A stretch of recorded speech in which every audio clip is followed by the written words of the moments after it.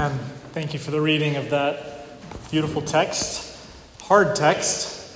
As we're going to mention later in this sermon, it's amazing how proportionately how much of that text deals with Judas and his story, which is a reality in church life and in the life of being a Christian is, unfortunately, probably each of us know someone who has fallen away, who's no longer following the faith. And it's part of the story of the church, which will be part of today's sermon. But just to begin, if you're joining us this week and you maybe missed last week, we've now started a new series for the spring and the summer. Well, I guess it's the summer now, pretty much, the summer and the fall, going through the book of Acts. So we'll be going chapter by chapter through this really exciting book. We were in Mark for much of the spring, learning about the person of Jesus, and now we're looking to see, Jesus has resurrected. Last week, we read about his ascension. This past Thursday was Ascension Day, 40 days after the resurrection. And now we're kind of looking around to say, now what? Once you see who Jesus is, when you see him in purity and in truth, you'll never be the same. And now the church has to figure out what its role is. And that's what the early church was figuring out in this passage in Acts chapter 1. And so one of the ways we've organized this sermon series is around this phrase, God is on the move. God is on the move. And so I mentioned last Sunday of that phrase comes from the book of Narnia, the Chronicles of Narnia, particularly The Lion, the Witch, and the Wardrobe, where the great lion Aslan is on the move and new life is springing up anywhere he goes. And as we go through the book of Acts, that's what we're looking for, is evidences of God on the move through his Holy Spirit, empowering his church for particular purposes, both in history and for today.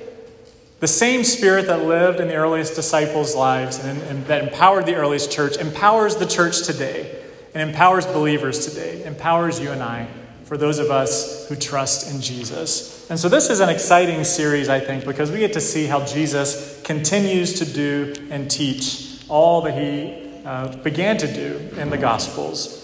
So Jesus certainly is on the move, and the question now is, what now for the church? Why do we exist? What do we do? Today we see that Jesus has left about 120 of his disciples, is what it says. But the Holy Spirit still hasn't come yet. Jesus commanded them to go and to wait for the Holy Spirit to come. And this week is the in-between passage. Next Sunday is Pentecost Sunday, and we're going to learn about the coming of the Holy Spirit next week. So this is kind of the in-between Sunday of what do you do when you're waiting for the Holy Spirit to come, but he's not here yet. What does the church do? How does the church operate? And so several of you this morning have asked about my wife, Sarah. She had a kind of a freak accident last week where she had to have surgery this past week to repair a tendon in her foot. Just a really unfortunate incident. So we're missing her this week, but I wanted to tell a story with her permission as a sermon illustration for you. Sarah, again, I haven't met all people in human history, but I'm pretty sure she's in the top 1 percentile of the most organized people in human history. She is a very organized person. And so I asked permission if I could share this story. She said yes, but she has a twin sister. And her twin sister tells the story of how Sarah, as a kid, had a junk drawer. So you organize things, and then you have kind of one drawer where you throw things in to keep it messy. Except Sarah's twin tells the story of how Sarah's junk drawer was probably more organized than all the rest of ours organized drawers. Her junk drawer was organized. She had CDs that were lined up perfectly. She had jewelry in the original boxes. And she even said that she put the paper on the bottom because paper doesn't go on top of things in the drawer. So Sarah she's organized for a purpose. And she even says today, and my mother-in-law has been here helping care for our family this week, and they all say, with Sarah, everything has its place. So when you come into our house, everything has its correct place. It's organized, and it's organized for a purpose, so that we can live life orderly, so we can accomplish our purposes and live well and host well. And likewise, it's important for the church to be organized. And so today's sermon title is The Church Organized for a Purpose. And so again, as the church is waiting for the Holy Spirit to come in these early days, what do they spend these 14 verses doing? A lot of what they're doing here is they're getting organized. And that's what I want to look at today.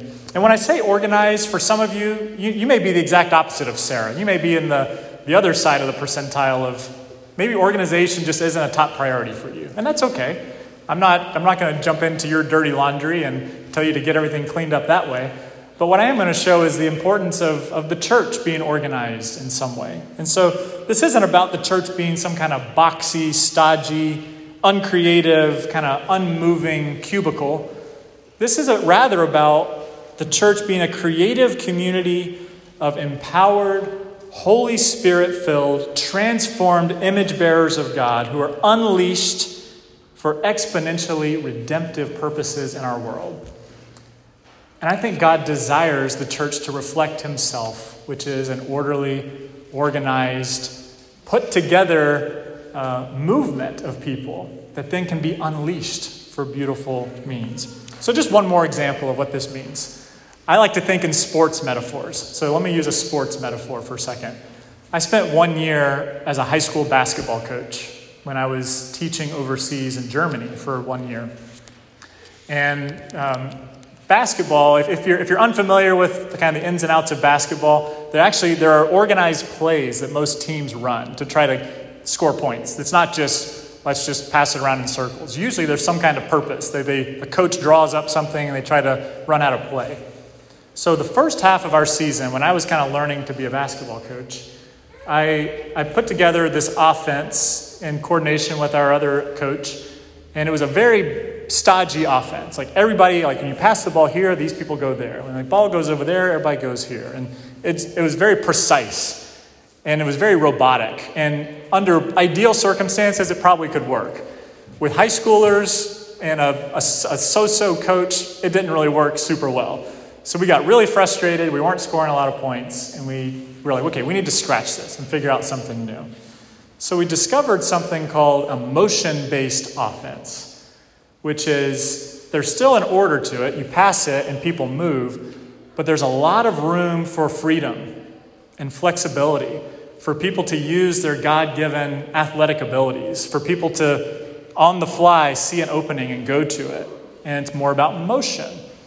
And we found a lot more success with a motion-based offense. And the result was more success, and it was more fun. And everyone felt more empowered. This combination of organization and movement actually reflects the orderliness of God. When you see in Genesis 1 and 2, you see God creating the world in a very orderly way. Day by day, and God created, and he set these things into motion. We've even read the last 2 Sundays, little portions from Psalm 104, which is a very orderly narrative of how God created the world. And then I think the book of Acts, God is doing a very similar thing. He's orderly setting up his church to move into the world in a systematic but also spontaneous, fluid type of way. And so I'm going to give you, I think I have 6 quick points this morning. So it's a 6-point sermon, which kind of sounds overwhelming, but I promise it won't be twice as long as my normal 3-point sermons. They'll be shorter. But the main idea is this, that the church can spontaneously or most freely witness when it's most purposefully organized. And so let's see how the church does this in Acts 1, 12 to 26. Here's the first point. Verses 12 and 13. The church is organized by being obedient. The church's organization starts by being obedient. Look at verses 12 and 13. Jesus told them to stay in Jerusalem and wait for the Holy Spirit. Verse 12, it says, then they returned to Jerusalem from the mountain called Olivet, which is near Jerusalem, about a Sabbath day journey away. And when they entered, they went up to the upper room where they were staying. And then all the disciples, it mentions, they're there. This is important. The disciples were not in Jerusalem when Jesus said you need to remain in Jerusalem. So when he left and when Jesus went up into heaven and the angel comes to them and says, what are you still doing looking up in the sky? They said, oh yeah, we got to get to Jerusalem. And they were obedient. That's the first step. They were obedient. They listened to the words of Jesus. It was ringing in my ears a little bit this week when Jesus looks at the disciples and he says, this is early on in the gospel narrative, and he looks at the disciples and he says, if you want to go somewhere else and follow someone else, you're free to do so. And do you remember what the Apostle Peter said? John 6:68. Where else would we go?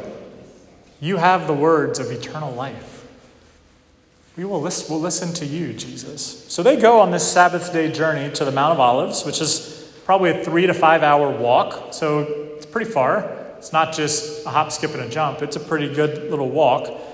And they take the same walk that Jesus often took from the Mount of Olives to Jerusalem. So they knew the walk pretty well, probably. And they hightailed it there. And they got to Jerusalem. And they went up to an upper room. Maybe the same upper room where they had the Last Supper. Who knows? It doesn't tell us for sure. But I think it's probably pretty likely. Somewhere that they knew pretty well. But the point is that they were obedient to the command from Jesus and from the angel. And it mentions the 11 disciples with the obvious one notable missing exception, which is Judas, who we'll mention later. But the first point is that the church is organized by obedience. And the same call is true for us today. Obedience to Jesus marks the church. May we be found to be obedient to Jesus as well as we organize ourselves for his mission. But what about next? What do they do in the upper room? So look at verse 14. This is the second point. The church is organized under prayer. So the church is organized by obedience. Secondly, it's organized under prayer. Verse 14, it says, all of these, it mentions the 11 disciples, with one accord were devoting themselves to prayer, together with the women and Mary, the mother of Jesus, and his brothers. Hudson Taylor, the famous missionary, says, do not have your concert first and then tune your instruments afterward. Begin your day with prayer, is his plea. And I think you can apply that to life. Begin your life with prayer. Begin your ministry with prayer. Begin any plan you have with prayer, because that's the tuning of your instruments to be prepared to play a beautiful concert of any kind. Javier, I'm sure, would love to tune this piano as much as he can so that it can sound as best as possible to prepare himself to present it well. And so prayer is the tuning of the Christian. The church must be known as the prayer capital of the world. Jesus says, my house is to be a house of prayer. It's mission headquarters. Prayer comes before planning. It has to. And so when we make decisions like what we're about to after this service of maybe bringing in more missionaries, we best be sure to pray that through heavily so that we know we're doing what God's Spirit wants us to do. And may that be the case of all the things we do in the church. The earliest primary activity of the church was prayer and devoting themselves to prayer. It doesn't tell us what they were praying for, but you can imagine they probably were praying for the coming of the Holy Spirit, which they knew was promised to come soon. They went to Jerusalem in obedience and they were praying, I'm sure, that the Holy Spirit would become, but I'm sure they also were praying for direction about what to do next. It's like, okay, we've listened, we've been obedient, we're sitting here in Jerusalem, we're in the upper room. God, show us the way. Again, Jesus is not with them anymore. Their leader, their rabbi, their savior. He's not physically with them in person. They're on their own. But surely Jesus is listening to their prayers at this point and guiding them. And it says that they had this extreme unity. It says they were one accord. This is the 11 disciples, plus it says the women, which we can presume is the same ones that have been mentioned in the Gospels. So at least Mary Magdalene, Salome, Joanna, probably others. And then Jesus' mother, Mary, plus Jesus' 4 brothers, James, Joseph, Judas, and Simon. And then it expands and it says there probably were 120. So certainly there were a lot more. But this is the beauty of the church display. They all were one accord. Men, women, young, old. All of them were together, devoting themselves to prayer. Together is that key word. A.W. Tozer, a theologian, says this. He says 100 worshipers meeting together, or for our case, 50. 50 worshipers meeting together, each one looking away to Christ, are nearer in heart to each other than they could possibly be were they to become unity conscious and turn their eyes away from God to strive for closer fellowship. What does that mean? It means that when we're gathered together here in worship and in prayer, what we've done this morning and under God's word, his scripture, we are actually closer together in unity than if we were actually trying to be unified by having a fellowship time. We're closer together right now in this very moment. And that's what the disciples and the women and the brothers were like in that upper room. So the church is organized under prayer. After obedience and prayer, then what is needed? Third point, verse 15, it says, "And in those days Peter stood up from among the brothers, of about 120, and he began to talk." Clear leadership. The church is organized through clear leadership. You see, Peter, before this, was known as kind of the rebellious one, the one who was always kind of jumping ahead too quickly and kind of making the mistakes and being the presumptuous one. But you recall Matthew 16, Jesus looks at Peter and he says to Peter, "Peter, on this rock I will build my church, and the gates of hell will not overcome it." And he's looking at Peter, looking at the confession that Peter had just made that Jesus is the Christ. Jesus saw that confession as the rock that he will build his church. But I think he also saw forward that Peter would be the one that would stand up from among the brothers and get the things started. He lives into his calling from Jesus, and he becomes, really for the next 13 chapters, the primary character in the story of Acts. He's the one that's going before the brothers. He's the one giving speeches, and he's the one helping lead the way. But as I emphasize one person that stands up here in verse 15, let me go deeply out of the way to say the church is not about one person. Never has been, never will be. All levels of leadership in the church are important, and we learn in the book of Acts that it takes everyone to be the church. The church is not about one great pastor. It's not about one celebrity preacher. It's not about the Pope. It's not about one person. It's about Jesus as the head of the church. Jesus is the head of the church. And then his followers are the church. Deacons, which are mentioned in Acts 6 and 1 Timothy 3. Elders and overseers mentioned in Acts 14 and 15 and 1 Timothy 3 and Titus 1. Pastors in 1 Timothy as well.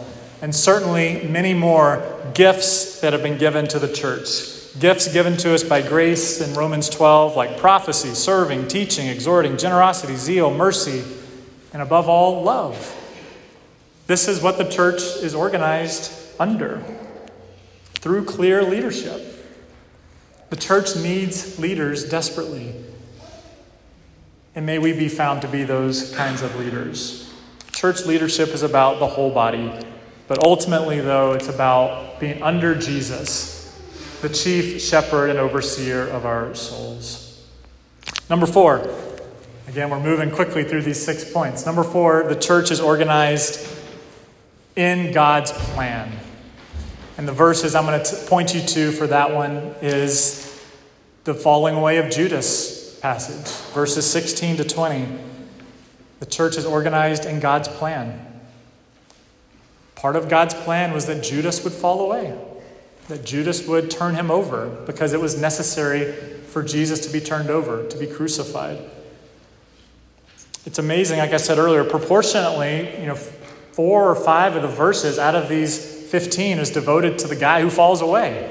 We didn't get 4 or 5 verses on Peter, the one who stood up and took leadership. We get 4 or 5 verses of the one guy that is now dead and is gone away from Jesus. And this is to show that God had a plan for Judas all along, but it also is to show that God had a plan for his church all along. The church perseveres through difficulty and even betrayal. And like I said at the beginning, all of us have been betrayed probably, or felt a betrayal in the church. The church can cause wounds, People who have claimed Jesus have caused deep cuts in our life. And that's even part of the story that God allows the church to experience. In Luke 22, it talks about how Satan demanded Peter to be sifted like wheat. And I think God has designed that even for each of us, that each of us would be sifted to a certain extent and to be challenged. And so when you face discouragement and you face trial, or when something comes your way that provides a serious bump in your spiritual road, don't be surprised as if something strange is happening to you. Peter writes later in his own letter. He says, "But rejoice that you're counted worthy of suffering dishonor for the sake of the name," which it says later in Acts. There's something to be said about rejoicing in suffering actually as a sign that God is using and persevering his church. My kids and I have been watching the movie Raya and the Last Dragon. I knew Nora would look at me when I said this. We've watched the movie Raya and the Last Dragon the last few weeks, which is a brand new Disney princess movie. It's about a princess girl and a dragon, and they're trying to save their world. And there's one line that, again, if you listen up deeply into pretty much anything, you can find little breadcrumbs of the gospel. Raya says at one point, "The world is broken. You can't trust anybody." And Sisu, the dragon, says, "Maybe it's broken because you don't trust anybody." And so I'm sure we could look at Judas and say, yeah, that's a reason why we can't trust the church, is because there's Judases in the church. And maybe even these 11 brothers were thinking that as well. But God is trustworthy because his unfailing promises are in his word that nothing will ever overtake the church. The gates of hell will never overcome it, even despite betrayers like Judas, even despite false prophets and those that paint us today that infiltrate the church. It's a reality. It's a tough passage to preach on, but we will have more examples as we preach through the scriptures as the months go on. God's promises are unfailing, and his word is ever true. Let's keep moving. Point number 5, verses 21 and 22. The church is organized ultimately, and this is the center point of the gospel, the church is organized because of the resurrection of Jesus Christ.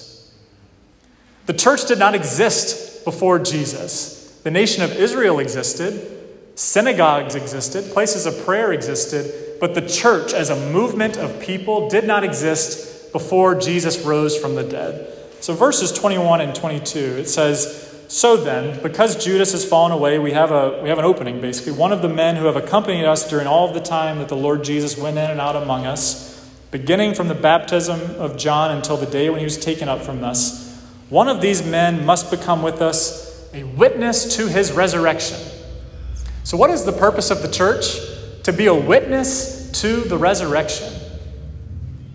A witness to the resurrection. So the man that's about to get chosen to be a witness had to be one who was with Jesus the whole time, who saw his life, who saw his death, who saw his resurrection, and could then be a leadership witness going forward.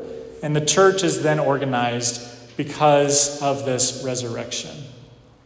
One of these men must become with us a witness to his resurrection. So there's really two aspects to this. Number one is we look back to see what Jesus has done. You look at his resurrection and you give witness to it. And then number two is you look forward to what Jesus is going to do through his Holy Spirit. Both of those are aspects of being a witness. You're a witness of the resurrection back in history, and you're a witness of how the resurrection is changing the world going forward.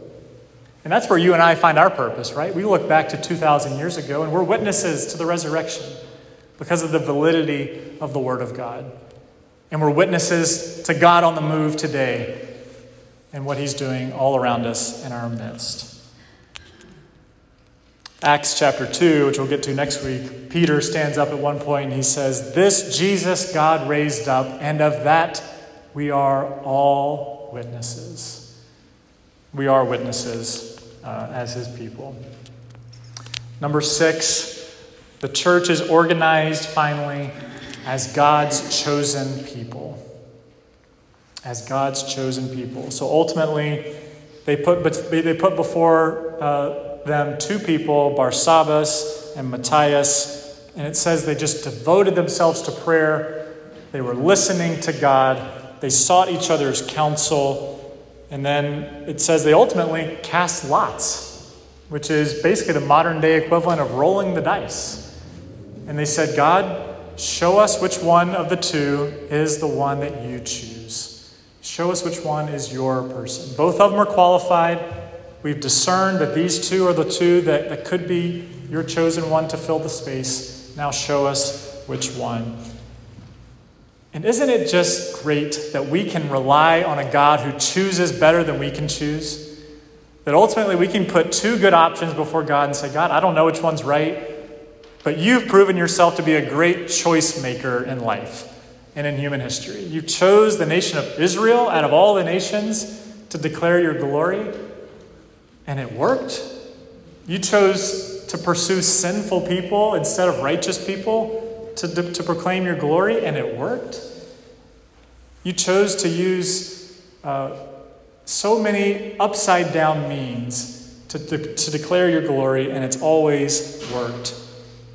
As we read earlier to the children, God chose us in him before the foundation of the world. And in 1 Corinthians, God chose what is foolish in the world to shame the wise. God chose what is weak in the world to shame the strong. God chooses perfectly. And when we trust in his choices and put ourselves truly before him with options and say, God, show the way, he shows the way. He shows the clear option. And that is his grace and his abundant provision for the church. Like I put on the front of the bulletin today, this quote by Henry Nouwen, who's just a great contemplative Christian writer. He says, the great joy of being chosen is the discovery that others are chosen as well. So when we think about terms like predestination or concepts like Calvinism or this theological construct of God's divine choice, all those things you can find theologically in the scriptures, but the point is not to be puffed up and say, look, I'm a chosen one of God. Look at me. I'm something. The point is that God has chosen you, and he's chosen others as well. And that's the true delight and joy of being chosen, is that you're being chosen into a church. And the church is organized as chosen people that God is bringing together with all these multifaceted gifts so that they may be a witness to the resurrection. And that's the last point. The church is organized for the purpose of witnessing. And this goes back to Acts 1:8. The Holy Spirit will empower you to be a witness in Jerusalem, Judea, Samaria, to the ends of the earth. Peter says later in his writing, God chose you so that you might proclaim the excellencies of him who called you out of darkness and into his marvelous light. That's why the church exists.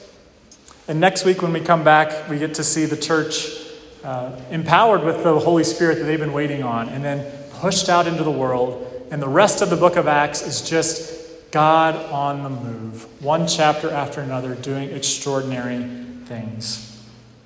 So as I finish up, let me finish up with this little short section. This is from a theologian who says you can look at the history of the world in 5 acts. So not the book of Acts, but 5 acts, kind of like a play.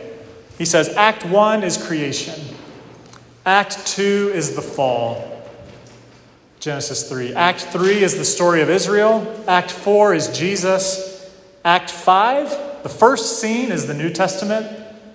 And Act 5, the second scene, is the church. We are in the second scene of Act 5, which is the church. And ultimately, he has this quote, and this is what he says. He says, the act in which we are now living, and in which we are to make our own unique, unscripted, and yet obedient improvisation. This is how we are to be the church for the world. Unscripted improvisation, leaning heavily on the work of the Holy Spirit, his indwelling in our lives. And ultimately, trusting in the Holy Scriptures, which we're going to sing about in our final song as the church's one true foundation. So the church is organized as witnesses by obedience, under prayer, through clear leadership, in God's plan, because of the resurrection, to be his witnesses. Let's pray. Father, we humbly come before you as your church, this Salem chapter of your church, part of your global story. We ask that you would show us the way. Show us how to be your church. Show us how to organize ourselves so that we might freely and spontaneously be your witnesses to our world. We pray this in Jesus' name. Amen.